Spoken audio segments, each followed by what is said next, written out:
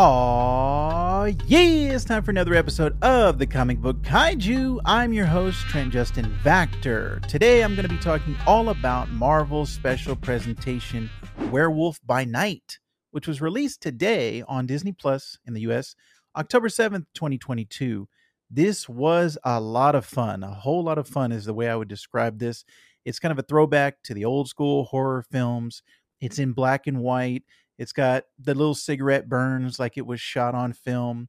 The whole look is vintage.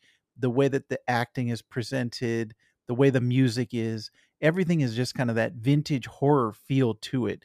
And it's kind of like an episode of The Twilight Zone. So if you're in that mindset, you're going to have a lot of fun as well. There's a lot of practical effects, very little CG, a lot of things that are done to, you can tell, disguise the budget and kind of the edits and things.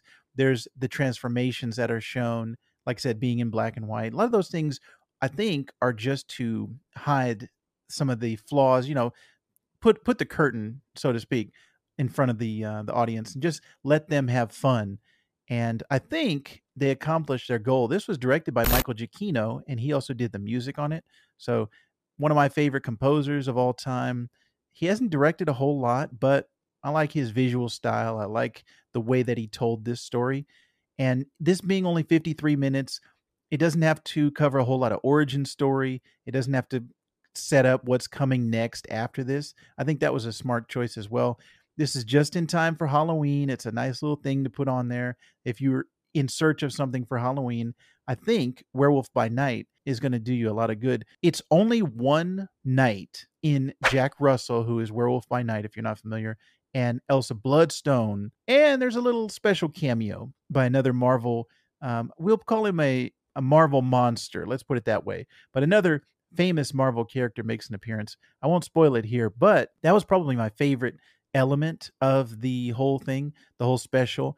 I don't know whether to call it a TV show or a movie. It's kind of a hybrid of both, or a made-for-TV movie.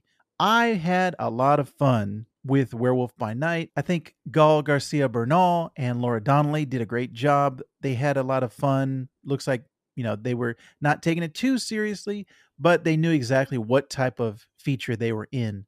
So kudos on Werewolf by Night. It wasn't my favorite thing that I've seen on Disney Plus or in the MCU, but it also was not my least favorite thing. So it gets a thumbs up from me, and I think you will enjoy it as well. Check out Werewolf by Night right now on Disney Plus. Let me know what you thought about Werewolf by Night. Have you had a chance to check it out? If not, maybe this review will kind of entice you to put it on for Halloween and have some fun. In the comments down below, if you're watching on YouTube, let everyone know what you thought about Werewolf by Night, or if you're listening to this on audio, in an audio form, let us know in a review on maybe Apple Podcasts or Spotify. I'm always open to it. Enjoy hearing from the community. Comic book fans, come on. Let me know where you're at.